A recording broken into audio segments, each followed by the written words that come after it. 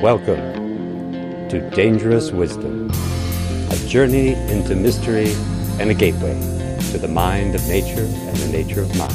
This is Dr. Nikos, your friendly neighborhood soul doctor, happy to be here with you so that together we can create a culture of wisdom, love, and beauty. Auspicious interbeing to you and yours, my friends, and Buenos Hermes. I am delighted with my guest today, very excited to have Mona Sobhani. She is a cognitive neuroscientist, an author, and an entrepreneur. A former research scientist at the University of Southern California, she holds a doctorate in neuroscience from the University of Southern California, and she completed a postdoctoral fellowship at Vanderbilt University with the MacArthur Foundation Law and Neuroscience Project. She is the author of a wonderful book. I highly recommend it. It's called Proof of Spiritual Phenomena, a neuroscientist's discovery of the ineffable mysteries of the universe. Her work has been featured in the New York Times, Vox, and other media outlets. She lives in Los Angeles. Mona, welcome to Dangerous Wisdom. Hi, thanks so much for having me. I'm excited to be here. Yeah, excited to have you.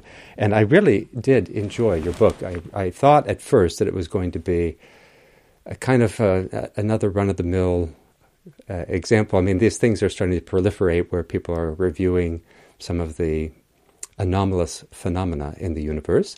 But it was really an enjoyable read. So I encourage everybody to check it out. And what's wonderful is the particular range and the personal experiences that you didn't just say, well, okay, there's some interesting phenomena out here, but it was such a broad scope. And even considering things that are interesting to me as a philosopher, looking at the philosophy of science itself, which maybe we'll get into a little bit today, and that it's so very relevant that in your field of neuroscience and in science in general, there is a kind of high, a high alertness and dismissiveness to anything that might be characterized as woo-woo. It's a funny thing that in one survey that I saw where they were looking at different academic departments and asking, well, who's most open to these sorts of anomalous phenomena? The philosophers were the least open. So and it's ironic that if I wrote the same book, it wouldn't carry the same cachet, even though my discipline is the one that is the most, really must defend the materialist paradigm. So Your story, though, is a story of a kind of a big conversion experience in a way, if we could call it that, which is such a hallmark of philosophical life. But maybe you could just talk a little bit about where you were in terms of your worldview and what that meant to you at the time, to what it would be like to consider the kinds of things we're about to talk about. Yeah, I mean, I started off very scientific materialist, so it's how they train us in science, but it's also just Western culture. I think I talk about this a little.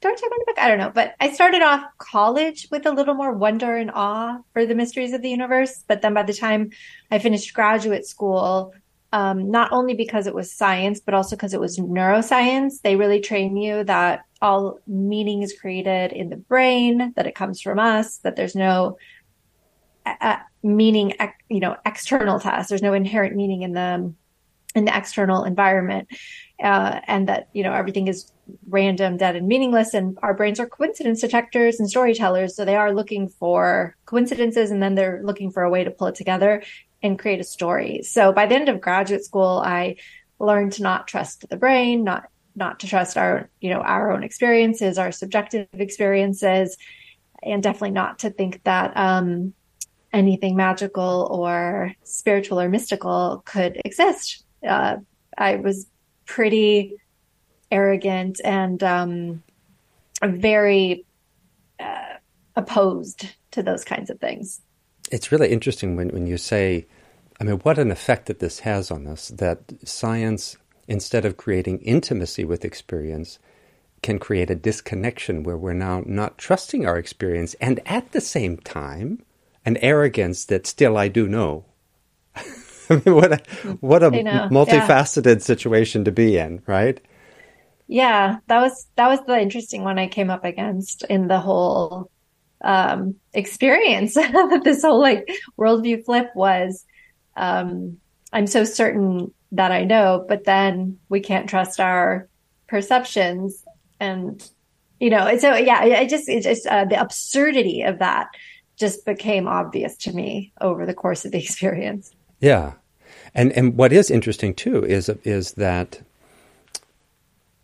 so here you have this deep-seated paradigm, and there's a kind of it's interesting to me that you do talk about a little bit issues that I would connect with philosophy of science, but what's not stated overtly is that science is always the servant of philosophy. It's just that most scientists don't want to confess their metaphysical speculations, or they take them to just be reality, Mm-hmm. as opposed to asking the question, wait a second, if I'm doing science in service of some kind of philosophical view of what a human being is, what reality is, what is that view, and is it a good one? But it's just, here it is. It's as if, well, no, that this is just reality, and we're proceeding along as, Yes. yeah.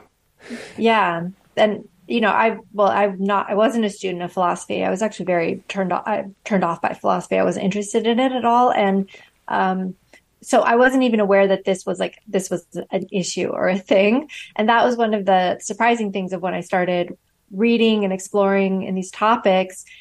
And this came up that, hey, this thing that science is based on is a philosophy of, a bunch of assumptions about the true nature of reality, but that those are just assumptions. And then looking beyond the field of science, finding there was all this dialogue and discourse and no agreement on what is that a fundamental. And then that was shocking, and then I thought, oh dear, we don't actually know. We've just decided that we're going to go with this one and we're basing all of our science on it. But if it's wrong, then a lot of things are wrong. But yeah, that's why I started, when I talk to other neuroscientists, or I always say, like, you should really read things other than just neuroscience, because there's a lot more to know. And a lot of the assumptions that we make blindly in science, you wouldn't make quite as blindly if explored philosophy and a little bit more of the humanities. Right. Yeah. I mean, that's something that I've heard of Dean Radin. I interviewed Dean Radin, and I was asking him, what would you tell young scientists? And he said, well, study philosophy, so you understand that it is undergirding what we're doing. And it's interesting too. This you're talking about a shift, and you write in your book about the way that there is also an identification process. This is something that people don't always realize, that how invested our sense of self is in our jobs and in the kinds of views of the world that our jobs then have to get us to accept. If we are engaged in certain kind of capitalist activity, we have to believe that certain things about people, that they're motivated by money, that we're homo economicus. And so similarly, if you're in the sciences, there's a kind of identification. I am a scientist, and there's a lot of levels to that. Look, I'm smart, I have a PhD, I know what the brain is, and I'm a materialist. And it's interesting how that, for you were able to sense what a confrontation with the problems of identity that is. Could you maybe talk a little bit about that? You frame it in the book as the old me versus the new me. The old me who had these views, and then, something comes and confronts it, and we could just push it away, but you turned toward it. Yeah. I mean, it took me a lot of struggle and a lot of time. I guess not that long, but it felt like forever. It felt like an eternity to come to that insight. But yeah, I was having a hard time. I was opening up to these new ideas, right? I'm like, all right, let me explore a philosophy of spirituality. Let me have these experiences and let me get some readings. So I'm opening up, and then I start feeling like, honestly, it was like my nervous system was on fire. Like I was uncomfortable all the time. And I was frantic in a way, like internally frantic. And I didn't know why, I mean, I knew why because I was exploring these topics, but I didn't know why. Like, oh, so what if I'm being open-minded? What's the big deal? But it was a physiological reaction. And then I think, I mean, I sort of came to the insight of my own, but I also sort of had a psychic tell me, a psychic psychotherapist tell me. But part of it was I had been practicing mindfulness for a while. So I did start noticing my thoughts. And before this journey, like I didn't even stop to notice my own thoughts. Right. But with I started really taking note of them as I was going through the journey. And that's when I found myself, like, if I was crying on the floor, because I'm surrounded by books on reincarnation or something, like I'd be like, why am I crying? And I'd be like, I'm crying. Oh my God, I'm the kind of person who reads this stuff now. And then, old me would have just probably wallowed in that. But with my new skill, my new mindfulness skills, I was trying to exercise. I was like, okay, well, what does that mean? Right. And I just kept asking, what does that mean? Why? With every thought I had. And so with that, I just kept pushing it. And I thought, okay, what does that mean? What kind of person is that? And it's somebody who's, I'm like open-minded. And then the other side of it was like, stupid. And that's when I realized, I was like, oh yeah, that's one of my fundamental beliefs. I guess my conditioned beliefs is that anybody who believes in anything that's not science, hard science based, or that is spiritual or stuff is stupid. And so then I was crying because I thought I was stupid now. And so I had to, and then, go through, what does that mean? Why did I think I was smart? I did all these kinds of like mental exercises. And part of it was, I'm a scientist. Why did I go into science? Part of it was to understand the world. But if you're, and it's really hard to do, but be honest with yourself. Why did you go for a PhD in science? Because I loved saying I'm a neuroscientist, like I love the respect that comes with it, the authority. And I had to just really own that and face it. And it was hard. It's interesting that you have this this deep discomfort in a way. I mean, there's so much that's alive in that story. One, that you're there and you're having an intense emotional experience because there's an identity issue, which is I am now the kind of person who reads this material, whereas before I would have been the kind of person who just would have dismissed it with an eye roll without reading it. And it reminds me of an interaction that Rupert Sheldrake had. You know who he is now. Yes, of course. Yeah. Which you might not have before. But, he was friends with Dan Dennett going back to when they were in, was it Oxford or Cambridge? I think they're both Cambridge boys. So they'd known each other for all these years. And Sheldrake says, to get into it, that's the equivalent of Ivy League here. Dennett's a well-known philosopher. And so they were having some discussion about some anomalous phenomena. And Sheldrake said, look, I'd be happy to debate you publicly. And Dennett said, yeah, sure, fine. And he said, well, let me give you time to go back through the literature. And he said, well, I haven't read the literature. And he said, well, then let me give you time to read it. I don't need to read it. And Sheldrake thought, well, now how are we going to have a debate? You haven't even read the material.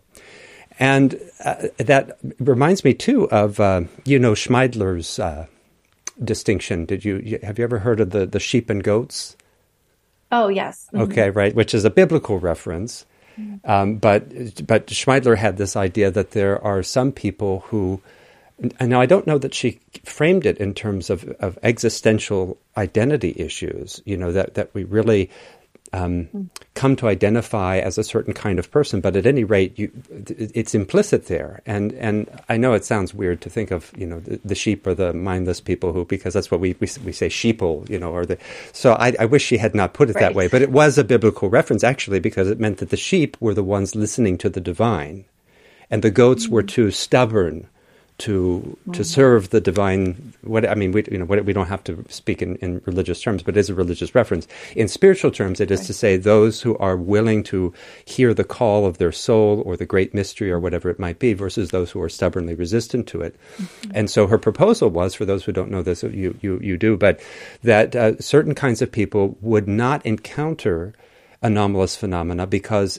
any time they would get close to it, something in them would steer them in another direction. So the discomfort that you were sitting with is the very thing that makes a goat a goat and keeps them away from it ordinarily. And you had to go through the unpleasantness of being with a discomfort in yourself in order to see if you could face a greater truth. Yeah. Yeah. And it was, before this, I was not aware of, all the literature connecting mind and body, and even the more recent like somatic psychology, things that are becoming repopularized. I wasn't familiar with any of that, but I became familiar through this experience because I started looking into it after this. But I just realized, I was like, yeah, why is my nervous system on fire? Like, why am I so uncomfortable? And I wasn't even that in touch with my body, but at the time, but it was, so pronounced that I couldn't not notice it. So like, even when I would sit in meditation, like it was just too much. It would help me calm down for a while, but it was not working. And I remember thinking something is wrong, like with me, something is wrong. So yeah. So, and I thought, well, I have to figure out what's wrong. Right. And it's not just in this case because of the way that the culture is constructed. I mean, this is part, you could say, of the immune system of the pattern of insanity. To the extent that you have an unhealthy culture, a culture that's not sane, it can't perpetuate itself without some kind of immune system that keeps out anything that would destabilize it. Mm-hmm. And so we have to have educational systems, for instance, that train scientists in certain ways so that you're minimizing anything that would be too far outside of what's accepted. And that in a larger sense, that's also holding together structures that are political and economic. And so it's very similar. This is a parallel that you don't necessarily bring out, but I think it's important to recognize that we are idiots if we think that, say, ESP might be real. And we're also idiots. In fact, we might even be bigger idiots if we think that capitalism is not the best system that you can possibly have. These are very related things. It's only idiots would think that, because look, if you don't have capitalism, it's Stalin. And if you don't accept materialism, then, when someone gets shot, if there's a mass shooting, you're going to run out there with crystals and try to fix them, as opposed to taking them to a hospital. These are the things that we get painted. Yeah. So it's part of this kind of subtle form of control that you self-censor. You're the one, no one's standing there telling you that you're stupid. You're feeling, I'm stupid. Yeah. Mm-hmm. It's really interesting how it works. It's very similar to Chomsky and Herman and their analysis of the media. That, first of all, if we think that the New York Times is the craziest liberal thing there is, then there's not going to be anything more liberal than that. And secondly, whenever you're writing for the New York Times, you're never going to have the sense that someone's censoring you and telling you that you can't criticize the system in certain ways. You just wouldn't have the job that you have. Right. Yeah. So you don't get a job as a cognitive neuroscientist, already pretty much in line. Yeah, well, kind of. But I think also with my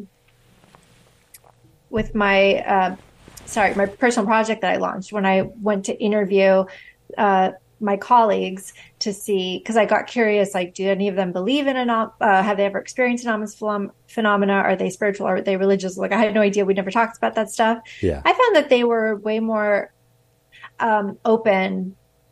First of all, they all had experiences in some way or another. And they were more, I mean, if you're well-trained in science, you'll always say science can't measure everything and we don't know all the answers, which is what all of them said. And then it's just like that the tension arises when you bring up something specific that the culture has stigmatized, and then everyone gets uncomfortable. Yes. And then they back away. Or, I mean, in private, like I talk about in the book, in private, people will talk about anything and they'll admit anything. But if you put us on a stage in front of people, then it becomes a little bit different. Yeah. So it's actually a lot of people that go into neuroscience. I mean, are really interested in human behavior and come in with a lot of true curiosities. And a lot of them are very philosophical. That's why I choose neuroscience over other branches of science, I think. But you don't get fed that. That doesn't get nurtured in graduate school. So, and then you just become busy. And so sometimes that falls to the wayside, unfortunately. And that's sort of what happened, I think, with me. Like, I came in with some amount of awe and wonder for the universe. But by the Yeah. end of graduate school, it's kind of like beaten out of you. And it really is like a transformation of the way you think and the way you look at the world. And you start categorizing things and breaking it down into data and looking for correlations. And your mind turns into a literal computer. And how would I do statistics on like this thing? And that's how you start operating. And that was another interesting thing. I didn't write about it in the book, but one thing that over the course of this whole transformation is watching the way that I think change greatly. And so, like when I started it was very scientific and very categorical and very data driven and very numbers. And that's why I approached the problem initially with like, what does the science say? Where's the proof? Where's the mechanism? And then, by the end, or actually it's not the end, right? I'm still in this, but, then I started making room for, quality assessments and mythology and some, symbolic meaning and things like that. And then the way I think completely changed. Yeah. And so, and I'm sure it's continuing to evolve, but that was a really interesting thing that happened along the way that I didn't even notice how scientific and mechanistic my thinking had become. And actually a good example of that is I used to read a lot of fiction when I entered graduate school. Like fiction was my favorite thing to read. And by the time I left, I had stopped reading fiction. I just read so much science. Yeah. Yeah. Well, it's interesting again, there's just a lot in what you're saying. One of the things, of course, I want to clarify that there are a few things that work in the way science indoctrinates people who become scientists. There are people like Richard Dawkins and Neil deGrasse Tyson, no question that and Dan Dennett, who's a philosopher actually, but they do have very firm commitments and would not be afraid to tell you in private that they think that you're crazy, right? But then you have this other issue, which is what Thomas Kuhn, the historian of science, pointed out, that the education of the scientist proceeds in a dogmatic fashion. And he was quite comfortable with saying that because from his view, and of course there's a big question of what this means historically in the present. Historically in the past, if we look at the past, Kuhn was saying that dogmatism clearly allows for innovation in science. It's an open question whether or not that it would be better to not have the dogmatism. But what he was saying is that scientists are trained in the what he called normal science. You are given paradigms to learn from and master, and you stay working in the framework that you're given until essentially science, your field or the group of scientists have a sort of nervous breakdown and decide that they have to account for data that they've been suppressing or calling noise or whatever it might be. And that allows them to become creative. But at that point, they're not really doing science the way they were trained anymore. There's something else that has happened. And so it could be that we need a paradigm shift, but it also could be that part of what is missing here is pluralism. An interesting thinker I really recommend, I'd actually like to, reminds me I should reach out to him and see if I can interview him, is Hasok Chang. Have you ever heard of Hasok Chang? No. He's super, super interesting. But one of the things that he looked at is the shift from the phlogiston theory to the theory of Lavoisier. This is a big moment in the history of science where Lavoisier says, no, there's no such thing as phlogiston, and he comes up with this oxygen idea. And Hasok Chang says, the thing is, when you study the actual history of it, I think you'll have a very hard time believing that Lavoisier just had a better case, that it was just, scientifically it made more sense. And he said, no, I don't think so. And so he goes over it very carefully. And then he shows that there were all these sorts of experiments that have been lost to us, and that if you imagine the phlogiston theory had hung on, we might have advanced, say, 50 or even 100 years ahead of what we did, because Lavoisier is at the end of the, of course, unfortunately, he was guillotined, so he's the end of the 1700s. And then from that time to Thomson is like 100 years. And Hasok Chang makes a pretty clear case that even if phlogiston had just been allowed to be around, and people would have, instead of just had this dominant view, where it has to be this way, that we might have made an advancement. So part of what might help here is if scientists were to allow pluralism. And the joke that Chang often makes to illustrate this, which I think is such a wonderful one, is he says, you got two boys who are in school, and their teachers call them into the principal's office, and they say, each of you was asked to write an essay, and you both wrote an essay on the family dog. And the essays are exactly the same. So clearly you cheated. And the older brother says, no, we didn't. It's the same dog. So I don't know if that makes sense, but the idea is, why would we assume? We certainly don't assume that two people writing an essay on the same dog should write the same essay.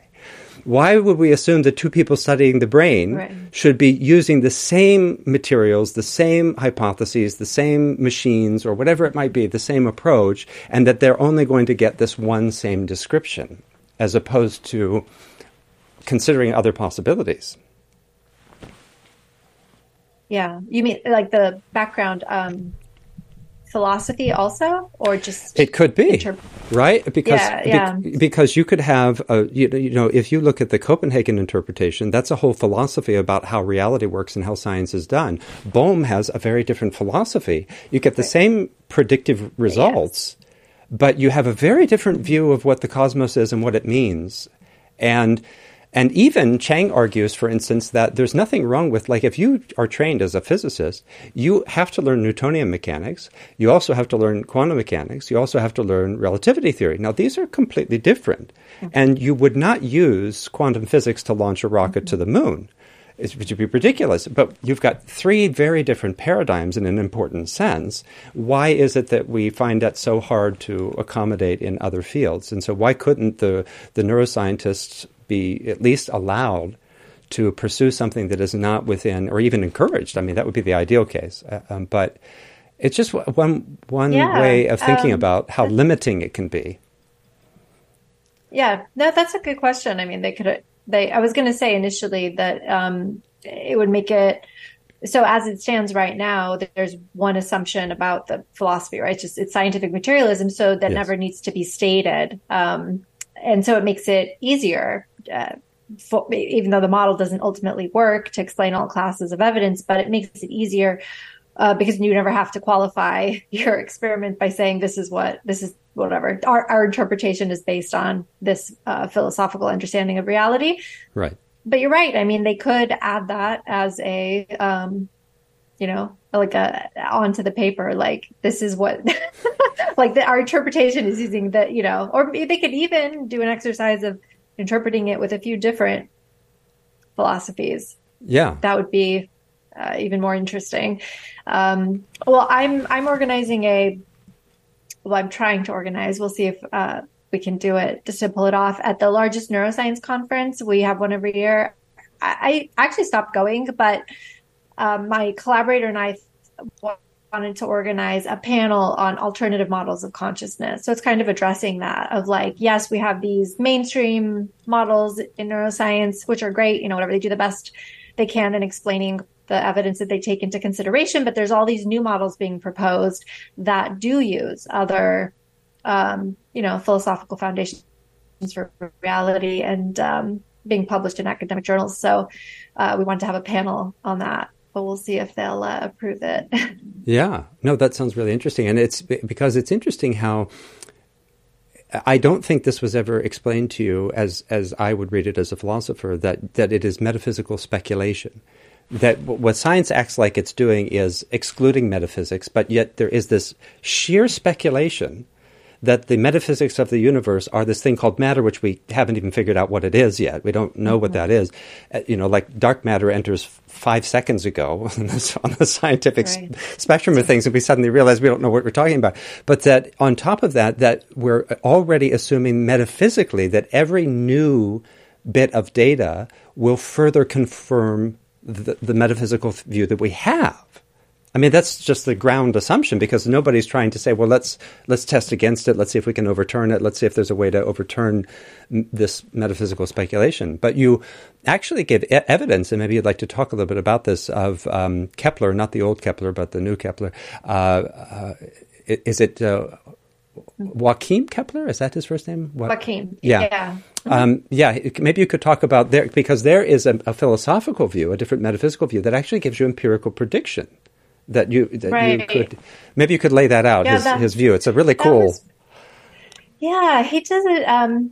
He uses cosmopsychism, I think. So it's been a while since I looked at that, even though I put it in the book. But his, the general assumption in neuroscience is that consciousness arises from the brain, and that memories are stored in the brain, even though memory and consciousness are really difficult topics to study in neuroscience. Like, we haven't actually nailed them down. So I found this paper. I think I went to just search when I was writing the book, like, are there any other models of consciousness, like whatever. And I put a bunch of different philosophies in, and I found this paper by Joachim Kepler. He wrote a bunch of papers, actually, that were just really interesting. First proposing cosmopsychism as like a alternative philosophy, and then saying, what if there is a field, something like, it could be electromagnetic, I think he argued in that paper, but it's something like the 0-point field that just runs through everything. But that is comprised of, I don't think he called it explicitly consciousness, but he describes the field as having two components. So one would be physical matter, which we are familiar with, and the other is a phenomenological component. And that was kind of the thing that brings quality to consciousness, right? That like thing that we can't measure, that we can't derive into matter and break it up into parts and reduce it. So, it's this, that there's both of these things in the field, and that our brains are receivers that interact with the field on a constant basis and download these phenomenal states and also, whatever else. And so he actually went through like the entire literature of neuroscience, and he used larger scale electrical communication like that happens in the brain. So parts of the brain have to coordinate with other parts when they're doing stuff, like they go into resonance with each other. So he went through the literature, the memory and consciousness literature specifically, and proposed this model to say, when it's in this state, when these brain regions are in this frequency and they're aligned together, like maybe that's when it lines up with the field downloads, a phenomenal state, whatever, a state of consciousness. And then it's also capable of uploading. And that's how he explains like how everything ends up back in the field is because there's also, as in addition to downloading, there's an uploading function. Mm-hmm. So it's really interesting because, I haven't seen many theories like that published in peer review. I think it was Frontiers of Psychology, which is a pretty mainstream psychology journal. And since then, there's been a few other similar papers published by different scientists, so that are similar. Like they propose some sort of I think usually it's electromagnetic, but it doesn't have to be. It could be a quantum field. It varies depending on the theory.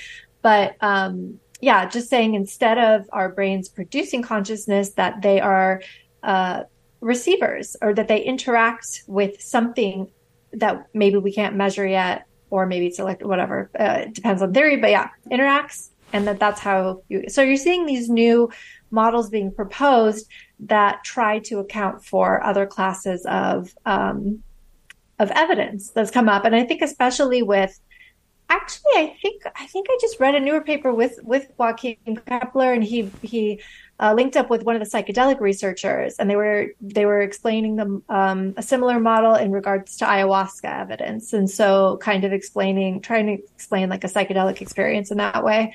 And it was actually, yes, in that paper, I remember I highlighted this and like circled it, and I made a note to come back, because they explicitly say in the introduction, they make a whole point in saying like a thing about science and saying like, yes, we believe in evidence that you can measure and this and that, but we write this paper with, acknowledging that we don't know everything in science, and that in the history of science, there have been things that have been dismissed because we couldn't measure them. And then we could measure them later, like microscopes being able to see germs or whatnot. So they kind of make this whole case in the beginning to say, we're going to speculate a little bit in this paper, bear with us, but saying just because we can't measure or we don't have evidence for things right now doesn't mean that we won't in the future. And, these are our thoughts on it. And I just thought it was so fantastic to finally read that in a paper. I thought it was really, really great. So what I was thinking again about how interesting it is that you have a clear indication that there's something important about resonance, and at the same time, the idea of vibration and energy and resonance is so pervasive and so casually used as to become almost useless in some ways. But there's something that's important, and I just wanted to ask the question of whether you had seen James Pang's research or Yibin Shu's research on resonance in the brain. This is kind of like a really new, this just came out the past month or two.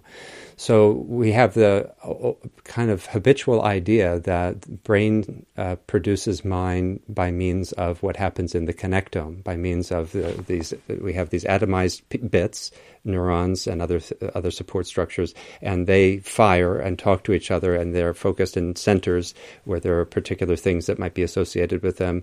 We're not like totally facultative, this thing only does this, but we understand there could be multiple functions, but nonetheless, it's what you could call a connectome approach. Mm-hmm. And what these two different teams of researchers doing two different things did, especially Peng is much more going head-to-head with the connectome view. What they showed is that it is resonance in the brain, that it's much more like as if the old view is looking at a vibrating violin string and trying to explain what's happening by looking at a point on the string rather than understanding that it's the whole string.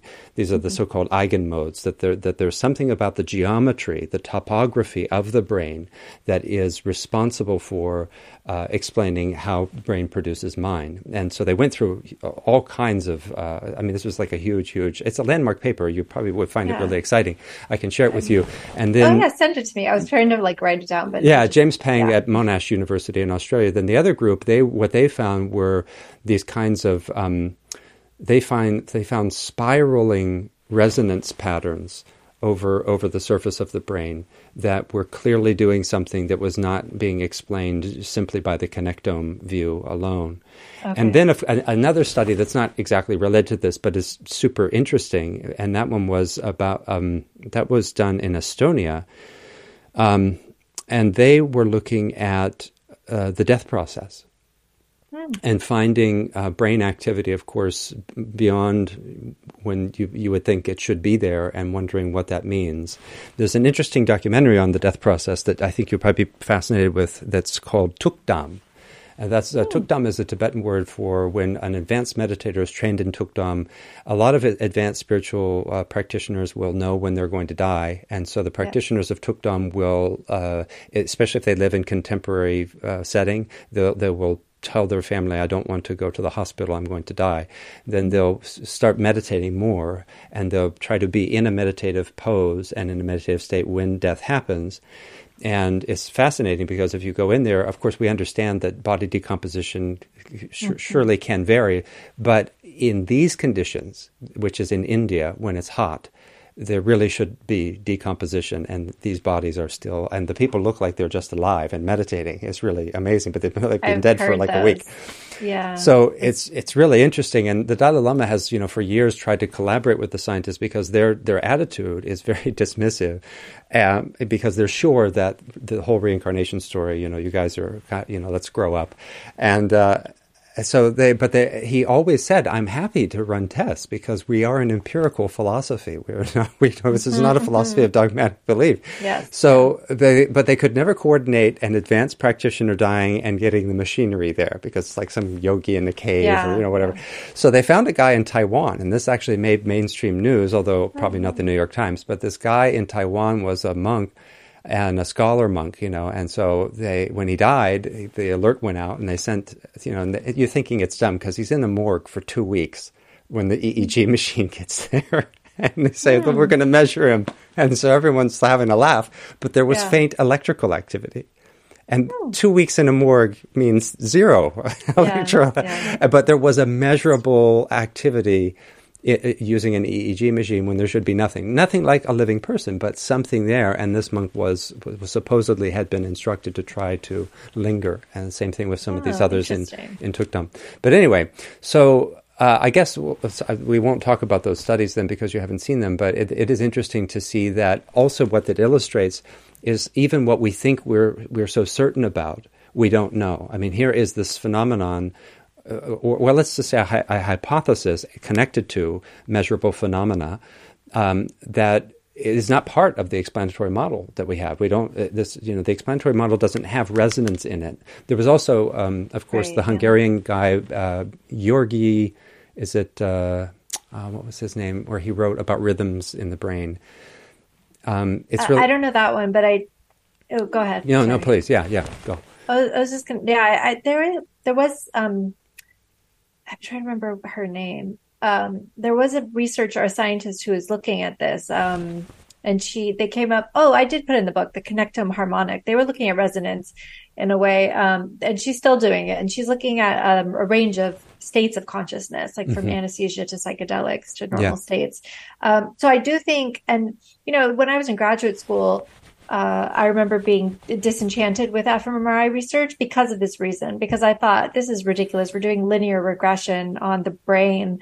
It can't possibly, it's like the most complicated thing in the universe that we know of so far. And we're using linear regression and like we keep identifying the same regions active for everything. And I was just so disenchanted by it because I was like, what is this even telling us? It's like nothing.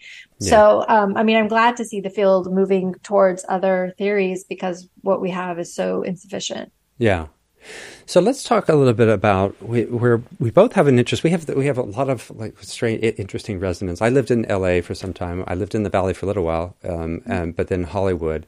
You're on the West Side now, which is where my favorite sushi restaurant used to be. And we both have a kind of horse connection, and we were both very committed materialists. When I started out in philosophy. I actually started out wanting to be Nikola Tesla when I was a little kid, and building motors out of shoeboxes. Noble goal. Yes, he was like a hero figure to me. And then I thought, well, no, I got interested in philosophy, and then I thought, well, but science tells us about reality.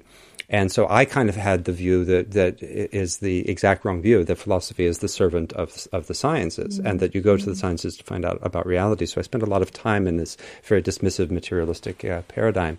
But the thing is, I was still so drawn to philosophy as it was, as it more rarely is now, unless you're talking to somebody who's in one of the more active traditions. Like there aren't Platonists today. The school fell apart, but there are people who still practice in Buddhist philosophy or Taoist philosophy. So those lines are still alive. And so then we know that philosophy is a way of life. If you read Plato, and now we have scholarship to show this, he felt that it was a way of life, and it was about a transformative experience. Mm-hmm. And of course, Plato had been part of a society steeped in using psychedelics. And so he had taken part of the mysteries, which we believe to have been a psychedelic, hugely transformative experience.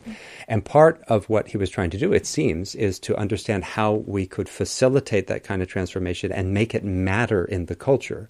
Because there was far more, shall we say, a permeation of psychedelic experience in that culture than there is in ours. I mean, we think, it's psychedelic renaissance. And here's Plato saying, look, you can have everybody take the psychedelics and you'll still have Donald Trump. I mean, you might pray that he's going to see, he'll see the light. Right. But so what is that? And I think that's part of what you're looking at, because both of us have a recognition that something in us could be very uncomfortable. And what Plato and other teachers want to say is, not just uncomfortable, but if you try to force a transformative experience for which you are not prepared, it will either not deliver everything it could have, or it will leave you traumatized. It's potentially something that can leave you quite shaken. You're not ready for the identity shift. Oh, yeah, definitely. What have you been thinking about and writing about? I mean, I know some of it, some part I'm asking as look at me asking. I told you to ask. What could it be? But of course, I've read some of it, but just right now in the moment, what have you been thinking about? What is interesting to you? Yeah, I've been thinking about transformative experiences and, specifically ones that really flip your worldview or cause you to question how you see reality and how you interact with it, and the range of that, because I've not only seen it in myself, but since my transformation, I've met a lot of people who, I've had a lot of old friends reach out to me who I knew from undergraduate or from, I met through my friends when they were in law school or whatever, like, and, we used to party together, but they're reaching out to me now and they've all had like spiritual awakenings, and their stories are really varied, and how open and how long it took for them is all varied. And so I just kind of got interested in that, and like, what is it for each of us? Because for some people, it takes a really long time to, so, it is kind of like it knocks on your door, and you can just keep ignoring it sometimes for as long as you want if it's a subtle knock. But sometimes for some people, it's not. It's like an energetic experience, like a Kundalini awakening or something. And then in those cases, you can't just ignore it, or you could try, but something is physically going on with you. So you have to, usually these people, try to figure out what's going on with them, and they come up against, an explanation that doesn't have a foundation in their understanding of reality or in their worldview. And so some people like that have reached out to me just because of my book. And I'm blown away by these stories, because they'll be like, oh, I was like a conservative, I was a whatever, I was this or that. And then, I didn't believe in any of this stuff, but then I had a Kundalini awakening, and my whole, and then they kind of, it was interesting to hear people, the range of, I accepted it and I went into it. And then other people being like, I thought I was crazy. I thought I had schizophrenia. I lost all my friends and family, like it just was so widely varied. And I was thinking about it in context of the psychedelic renaissance happening, because, last year I had a really powerful psychedelic experience where, I had read the entire literature. I had done psychedelics before. I had already had a spiritual awakening. My worldview had already been flipped. So I didn't think there was much more that could shock me or whatever, but, that was naive. So yeah, I had an experience that was very just deeper than I don't even know how to say it. Like, it was so much outside of the purview of what I could have imagined I could experience. It wasn't negative, but it was just, it didn't have to be. Just the fact that I could experience something. It was like going into 3D and then coming back into 2D. And that experience, was so shocking that, it really, untethered me for a while, not in a like, a crazy way, but just my understanding of reality was a little like, whoa, really? Like, what do we live in? Like, what is this? Like, really, like I started to feel that instead of just thinking about it intellectually. My feeling of reality was shaken, and it wasn't negative. It was just such an interesting experience for me. But I kept thinking about afterward, like how prepared I even thought I was, but that with the psychedelic renaissance, and I'm a big supporter of psychedelics and the renaissance, but I just started thinking, what about these people that are going to go in for depression, and they're from the Midwest, or they come from like conservative communities, and they're going to have an experience like I had, or even worse. Like, there's other experiences you could have where, you encounter an entity, or you encounter the divine, or you encounter something that questions or you come to understand that consciousness, is a part of everything. Everything's conscious. The tables, and there have been studies recently published looking at this, saying people who take psychedelics, at least in the West, or at least in these studies that have come out, they tend to have more non-physicalist beliefs. So more belief in reincarnation, more belief that consciousness is fundamental, that consciousness doesn't die with death of the physical body.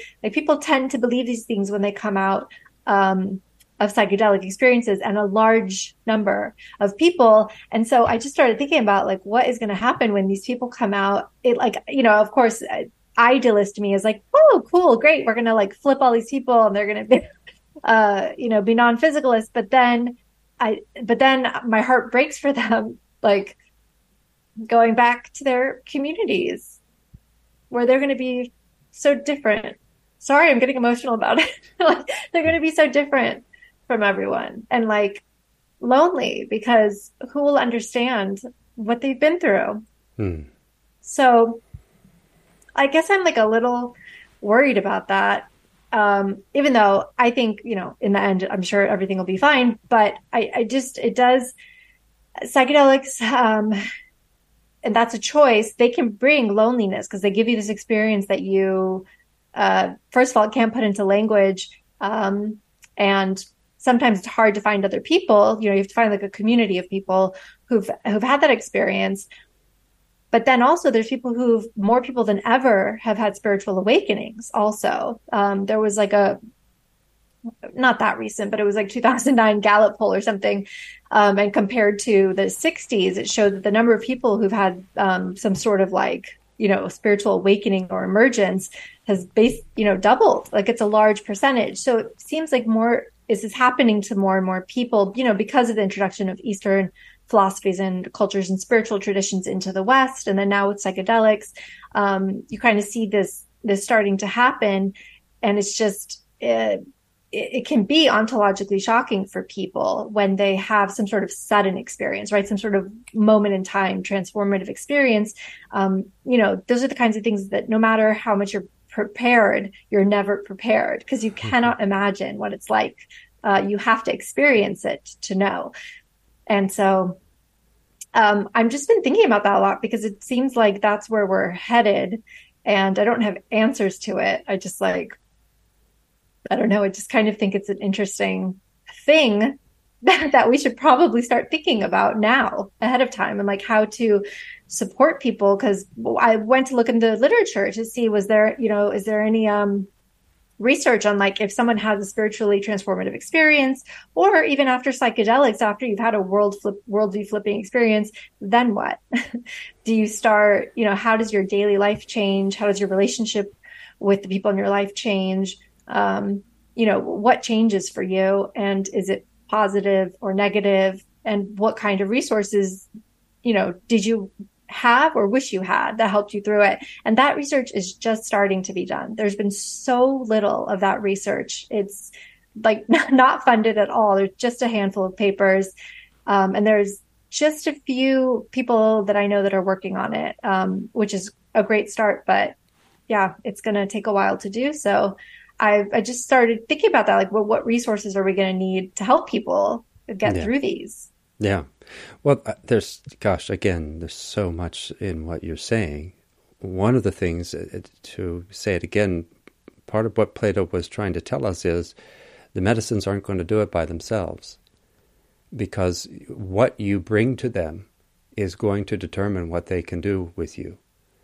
And one of the people who looked at this, of course, is Rick Strassman, classically, because he was administering the psychedelic and then asking, how do we make sense of it? What would you do with it in your life? And his view was, well, these people had powerful spiritual experiences, but none of them, and these were, he's giving people high doses at the top end, and his conclusion was none of them were visionary experiences. There's a distinction to be made. You can have a big experience. It can feel really wonderful. But to what degree can it really inform your life and the life of your community? And he turned to his own tradition and said, well, in the Jewish tradition, which he had been disconnected from, but he returned to it and said, well, in this tradition, you had to be trained to have a visionary experience. But when you had them, then you could inform the culture as a whole. It's very similar that, people can take, and Ram Dass found this out, right, that you can take all kinds of LSD and you're not going to come to your community with the kind of information that Buddha had just by sitting down under a tree. I mean, Buddha comes back and says, let me explain to you, this is how the mind works, this is where suffering comes from, this is how you can train your mind, this is the potentials it has, and he goes through and gives you all this information that then shapes entire cultures. Whereas most of the time we're taking these medicines and we're thinking we're having a big experience, but that's because the context is so anemic now. And I also do believe that that's part of what Plato and Socrates were trying to say. Look, people have, because compare the difference too, that to go through the mysteries, you would prepare for a year to go through the mysteries. And they're looking around at their culture and saying, but why do we have such knuckleheads running the place? I saw this guy at the Mysteries, and look at what he's doing. He's a tyrant, So they were trying to say you have to be able to be prepared to receive that information, because if it comes so fast that you can't process it, then you're going to feel like it was big, but that just means it was overwhelming to the ego.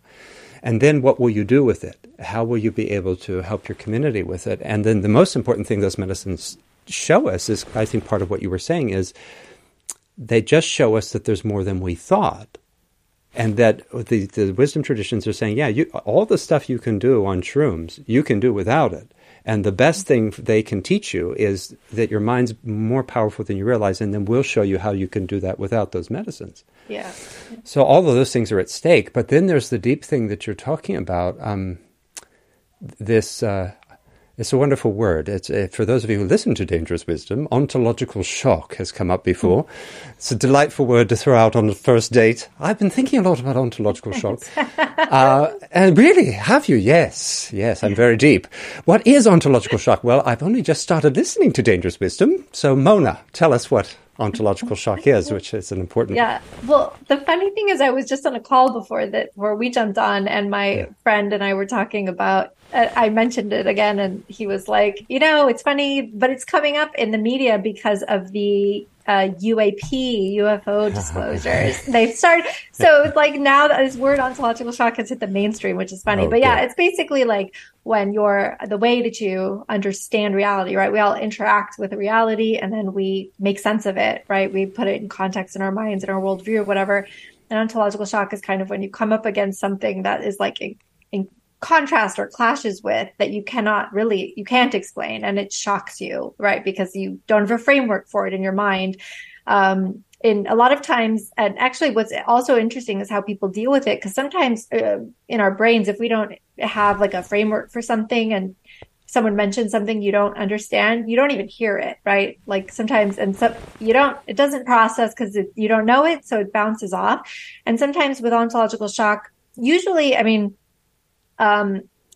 that's why, again, I said it depends on the person, and their past experiences and their, characteristics and all that. But some people will be like, it's too much, and they will just have to deny it because they don't feel safe. It's too much contrast. And some other people cannot let it go, right? And they'll be like, I need to understand what happened and what I saw and what I experienced.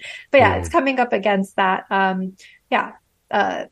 Something that you're perceiving is clashing with your fundamental understanding of reality. Yeah, the ontology is an old Greek word, and the idea is that there's a beingness that we think of as the very being of reality, like just what it basically is, what really is. And so an ontological shock is a shock about the very nature and the kind of primal level of, wait a second, what I thought was real isn't real, or what I thought couldn't be real might be. Mm-hmm. And this really can freak the system out. And this can become, again, traumatizing for people. And that's why preparation for working with these medicines is important. Because the other thing that's going to happen inevitably, the wisdom traditions teach us, is that we're going to have variations of spiritual materialism. And what spiritual materialism means is that any idea, any practice, any medicine, any politics can be used to deepen and perpetuate structures of bondage and aggression both inside of us and outside of us, rather than liberating us, even if that's their intention or their potential. So if a psychedelic medicine could liberate, or if a philosophy of a certain kind is intended to liberate you, that doesn't mean that your ego will not find ways to quickly batten down the hatches, right? Because when there's a big thing that happens, the first thing the ego wants to do is just start to wait a second, we get back under control. And then it will spin a story that it's comfortable with, but our real life in the world won't necessarily change. And so I think we see that. You mentioned ayahuasca, and I certainly think we see that with all the ayahuasca tourism, because the vine might be calling some people to the rainforest, but I suspect it's not to have a trip. I imagine it's because the rainforest is at stake. The rainforest is at risk, but most of what we're doing with ayahuasca is further degrading ecologies. And so it's such a weird thing where, like, can we hear what wants to come through? It's another good example because, for instance, if the psychedelic wants to tell you, okay, look, your job is stupid and you need to find something else to do, but you're terrified, or that capitalism is ridiculous, we need to find a better system. Oh, no, you don't. So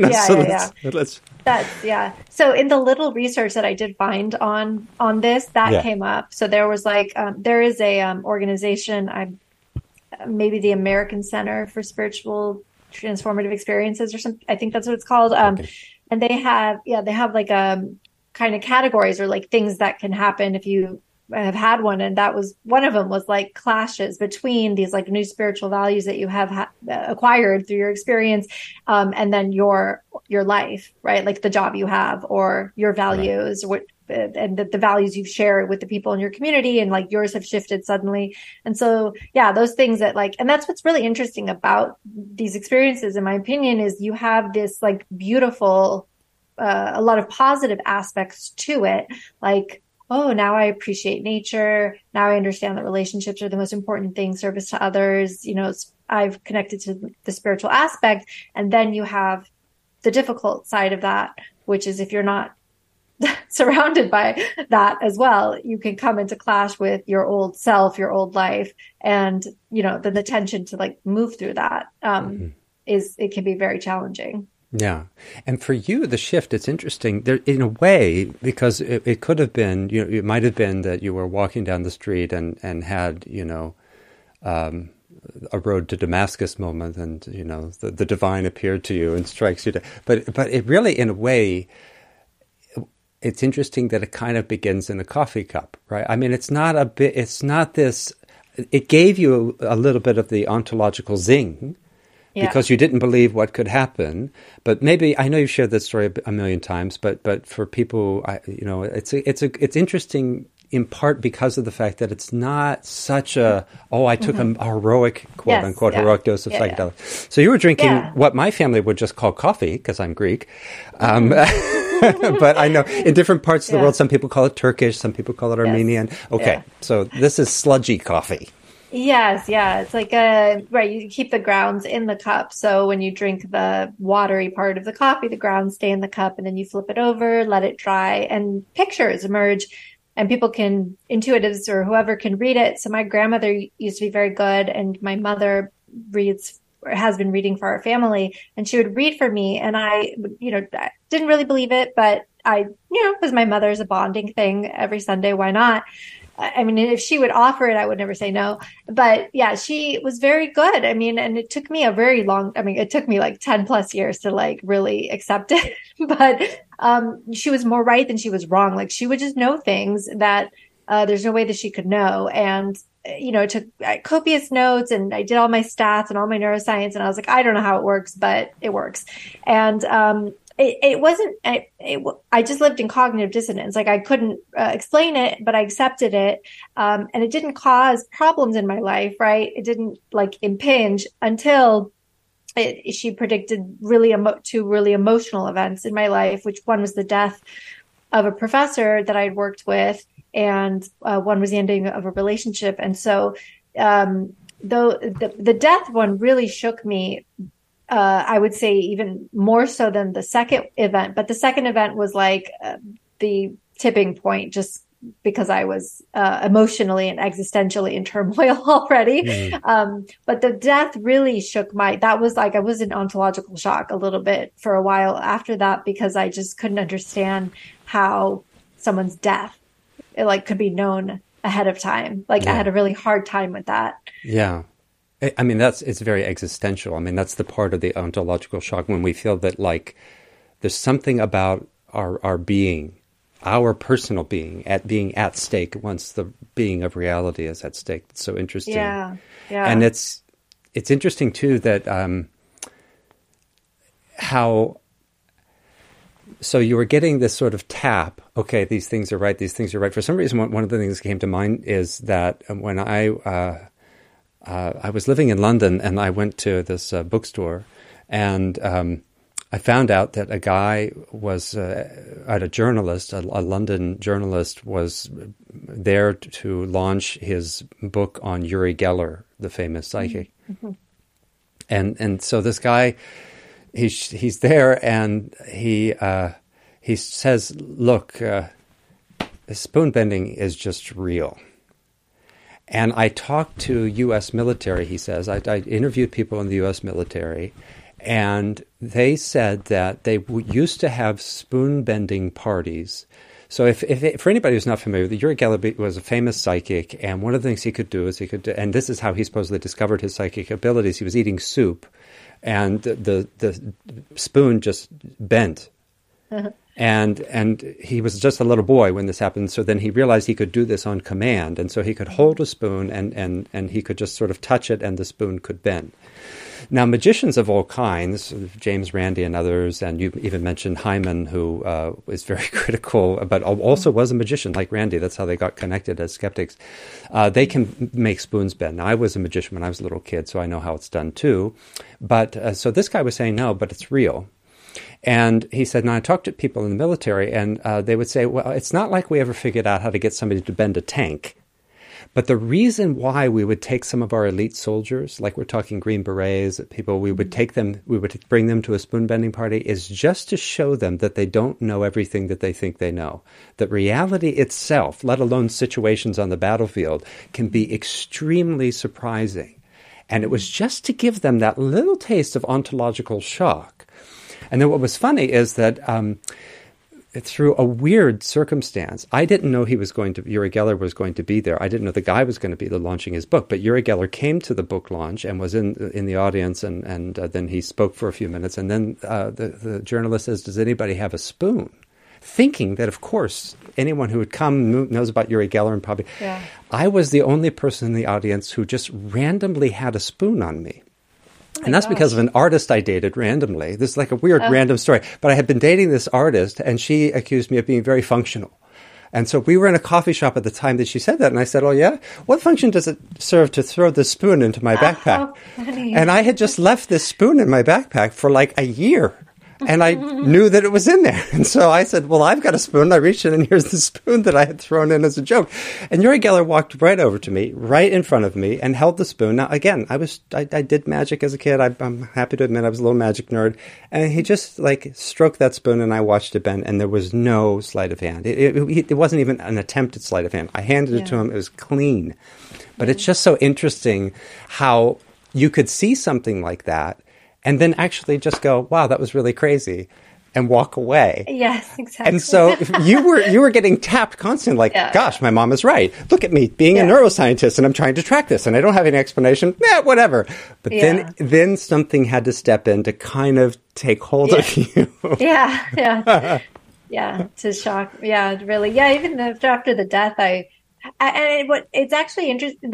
With the death, I was scared. And that was part of why I didn't want to think about it, because it scared me too much. And then I did ignore it. I was just freaked out by it. And I thought, I don't know, but I'm not going to look into this. And I was also very busy. So it just worked out that way.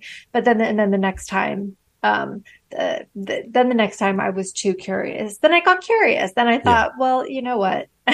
This is weird. And there's a broken openness when our heart breaks of whatever kind. There's, I mean, Rumi even describes that as a kind of the broken openness that leads to spirituality, because we have to feel like sometimes we have to reach a kind of bottom of the barrel in some way, because otherwise it is easy to write off, and it's you're something in you. Like you could say the unconscious parts of the ego that do control our experience in ways that we're not aware of, that part of you knew that it was going to be uncomfortable to have to sit through all that. Like it could foresee you on the floor going, I'm an idiot, everyone's going to think I'm stupid, right? Yeah. And so to be able to go through that, it's just so interesting. I think it's just... that's very true. Yeah. It's, I mean, I knew you're unconsciously for sure, but even consciously, I knew it would be hard, and it would be, and just in terms of how my life, went, it was much more convenient actually for it to happen when it did, because when, I think right when I was in the middle, when I decided to start the project was when COVID hit and we had the lockdown, and not having to, drive to the office and do the work 9 to 5 in the office. allowed me to have more, flexibility with my schedule and just have more time in the day to do those interviews, like during off work hours. So, that worked out, because otherwise my schedule was so insane. Like before COVID, I worked more than 9 to 5. So I would have had no time or energy to do that. Yeah, because in LA, everything's a commute, first of all. Like you go to the grocery store as a commute. But that in general, I mean, I do think this is part of how the pattern of insanity perpetuates itself, because John Maynard Keynes, it's not that long ago when he was saying, oh, yeah, by the beginning of the 21st century, people are going to work 15 hours a week. Now, why didn't that happen? And you can have all sorts of explanations, but is it in part that the immune system of the pattern that we're trapped in says, no, if these people have free time, who knows what they'll pay attention to? Right. So it's very convenient to be too busy to turn toward the mysterious, because if the mysterious calls you into a different view of reality and your place in reality than what is comfortable in the system that needs you to degrade it and treat it as matter that doesn't matter, then, it's much better to be busy.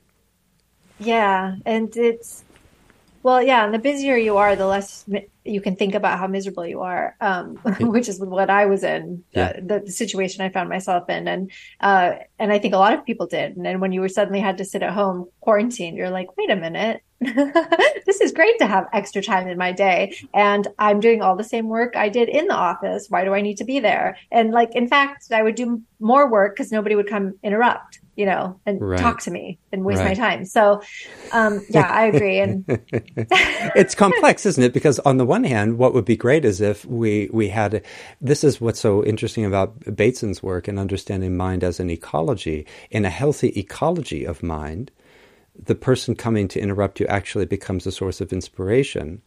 And of course, that does happen even in ordinary offices. That's why Steve Jobs designed, famously designed Apple the way he did. I mean, I don't see Steve Jobs as a visionary, but he did understand that you had these chance encounters. Chomsky talks about that in the building he was at MIT, where he said, like across the hall's an astrophysicist, we'd otherwise never talk. That's right. But you're right that again, a part of what the way our ecologies function is to constrain that in a certain way, so that a lot of things are simply interruptions. It's so interesting that the way the crazy has to be a self-sustaining event or process. It has to keep itself, or else who knows what comes out of it. And I've always thought about work and our economy. And I mean, I'm not an economist, so I don't understand anything, but I've always none of it resonated with me ever. I always had trouble existentially, which is why I think just every year that went by, this thing was building up inside of me of just really no better way to describe it than it was so out of resonance with me. It hurt me to go in and conform to these stupid rules that we have to do, or just to be in the office, or just to attend, or just I don't know, just all the stupid things we had to do. And for me, quarantine was great because it finally was a chance to break and look at that and sit with a different reality and just be like, this is how. Not that is how it should be. There should definitely be more balance between the two, but just that there should be a different way. Yeah, that's so interesting too, that just to be open enough to our own suffering. And because I often say too that there are two things going on. One is, can we be open enough and honest enough about our own fear of what reality might be like, the parts that we're not sure about, because that's a common response that people will have to an ontological shock, even people who are looking for it or are interested. And past episodes on that, William James, who was very interested, he describes being shaken to his core, absolute terror at being exposed to a broader reality. And this was a person who was really interested in it.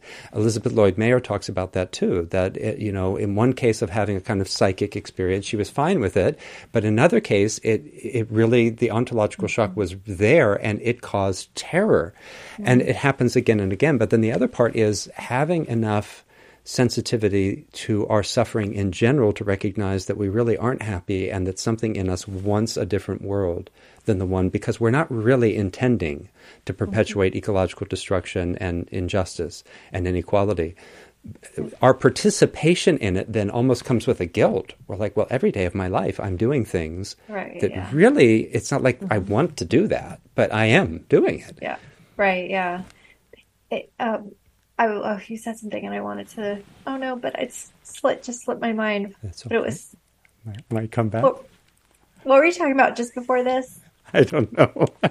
You mean before I just talked about the fear and the suffering in us? Oh, I remember. Yeah, okay, it was this. So there was this paper that was just published about challenging psychedelic experiences, but that showed that. So like I said, this is the research that's starting to be done of like the more longer term outcomes and like what are the challenging things, and are there persistent perceptual changes or emotional changes? Or so this paper came out and they did a nice job of laying out what are the drugs that cause this, how long do these usually last, what are the things. But what was really interesting was that they then asked the participants, did you find it to be like a positive, meaningful experience in the end? And of all the people who reported that, I think it was like 85 or 89% said it was in the end, it was a meaningful, positive experience, even though it was challenging. And then half of them, I think, said that they would do psychedelics again. So half said they wouldn't. It was a pretty large number that wouldn't, or that have no plans to do it again right now. But half would. But the 80 to 90% that found it meaningful, I think highlights something really interesting that I'm noticing too in our culture of, Western culture is very, even though there is a lot of stuff in pop culture about resilience. But when it comes to stuff like the idea behind, if you have a challenging psychedelic experience, it can be positive for you. I think in medicine, there's a lot of fear around that kind of thing. So in the psychedelic space, there's a lot of, conversation around how do we prevent challenging experiences? But then in the new medical framework, but in the old, the people who've been, Stan Groff, who studied LSD psychotherapy from the 50s or, through the 70s until it was banned, they're hello, the challenging experiences are the best ones for people. When people work through it, those end up being the most meaningful and the most healing for people. And then, but in Western culture, you have this no protection of from anything negative. Let's protect you from triggers and let's protect you from this challenging experience. And, to some extent, I get it because again, we're talking about, it can be really deeply upsetting, to have a worldview flip or to whatever happens in psychedelics, right? Face the devil in hell or whatever, you get trapped in the cycle of existence or whatnot. But what's actually valuable is learning to work through that, learning to sit through the experience, learning to breathe through. It'll be over, it may not feel like it will. The trip will end. And the same with a spiritual experience, it will end and then you will work through, you'll find a way to work through what has happened. Right. Mm-hmm. And I think there's not enough of that understanding that we can do it. It's okay. We can do it. We can make it through. Yeah, well, and the how. This is the issue that the wisdom traditions teach you. I would, obviously, they're within a certain, I understand that you were making a kind of contextualized claim. The challenging experiences are often necessary. They're not necessarily the best ones we'll have. But you're right, the wisdom traditions are saying, don't just go through a challenging experience. Let us teach you how to work with a difficult experience, that's what their orientation is. Let us show you how the painful becomes a gateway to liberation, that the bad news, seemingly bad news from the ego standpoint, is actually the good news. How do you make the bad news into the good news? And they're saying there are practices. Don't just chance it. Don't just go through the difficult experience, because they're saying you'll leave something on the table. Yeah, you'll come out the other side thinking it was good, but there's more if you will let us teach you how to work with it. And even in the archetypal story of Buddha, you have that, right? Because he has to go through, the first thing that happens when he sits under that tree is that he gets confronted with both intense fear and intense craving. Those are the two of the things that happen, right? That Mara launches this massive assault, in addition to tempting him with sensuality. So first is the craving, the sensuality, and he's able to sit through that, which is seemingly good, but you still have to know how to work with it, and he shows he does work with it. And then comes this huge existential threat. I'm going to kill you. I'm going to destroy you. And he's able to sit through that difficult, and then sit through all of his past lives, which depends on how we want to look at that, right? I mean, you've looked at evidence where you say, man, this is hard to understand if you don't think that we didn't have a past life. And from the Buddhist point of view, they see spiritual progress in general as hard to fully comprehend unless you do it across lifetimes, because the odds of being a Buddha this life is slim for most of us. Right. So they feel that should be, but that means that he had to look at really difficult deaths, really difficult lives that he went through, and be able to sit through a lot of difficult things. And that's, in fact, why he developed some of the training that he did, because he had people who he could not just teach them meditation. He had to say, okay, you before you do that, can we lay this other foundation so that you know how to work with difficult experiences and trauma, what we would call trauma now. It's all really good stuff. It's all really exciting. But I think we've come to the end of our time. So I want to just offer you, are there any final reflections, thoughts, anything else? Anything. I know it's always, sometimes it's too open-ended. Yeah, but, I don't know. I just try to stay, I try to stay open now to ideas. So I don't know. I always tell everyone to just stay curious. And it's hard, right? Like even for me, like being on this journey, I kept imagining it, because like I kept extending my belief box, like a box of beliefs, and like it would expand out to include more and more and more, but I would keep drawing lines and being like, okay, this is where I'm not willing to cross the line. And I mean, just that experience has helped me understand other people, and where they're coming from, and when they're so resistant to something I'm talking about. And I try to just keep that in mind, that all you can do is you're going to come up against people in their belief boxes, and you can't force it open. So just like keep that in mind as you interact with other people about these things. Yeah, and I think it's beautiful. And I'll say again to everybody who's listening or watching, this is a really good book to read, because Mona just does such a good job at looking at not just one set of phenomena, but a wide range of phenomena. I don't know that I've seen a book that looks at such a wide range and also tries to consider the real limitations, the real facts on the ground of how science is conducted, that it's affected by larger structures that can constrain it, that it's affected by a metaphysical speculation about the nature of reality, and that this is a genuine struggle that other people share, that other scientists have talked about. Jung struggled with this, but this real struggle to not want to look like somebody who's gullible or foolish or simple-minded, and yet to confront evidence. And so you're consistently looking at evidence that doesn't fit the paradigm. And what am I supposed to do as a scientist if I've got evidence? And that's what I was the ideal is that's what I'm supposed to be looking at. So this is not some tour of further metaphysical speculation. It is evidence against the metaphysical speculation of the dominant paradigm we have. And I think it's just, you did a really wonderful job. It's accessible, it's easy to read, it's fun, and it's a broad sweep of all kinds of cool things, from reincarnation to telepathy, remote viewing. It's just really interesting. Yeah, thank you. It was fun to write. Yeah. Not fun to go through, but it was fun to write. Yeah, that's great.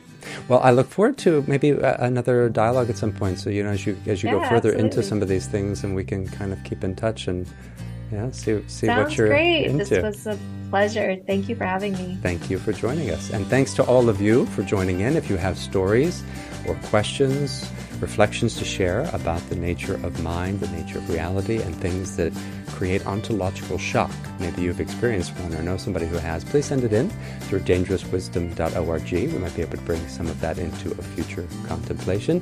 Until then, this is Dr. Nikos, your friendly neighborhood soul doctor, reminding you that your soul and the soul of the world are not two things. Take good care of them.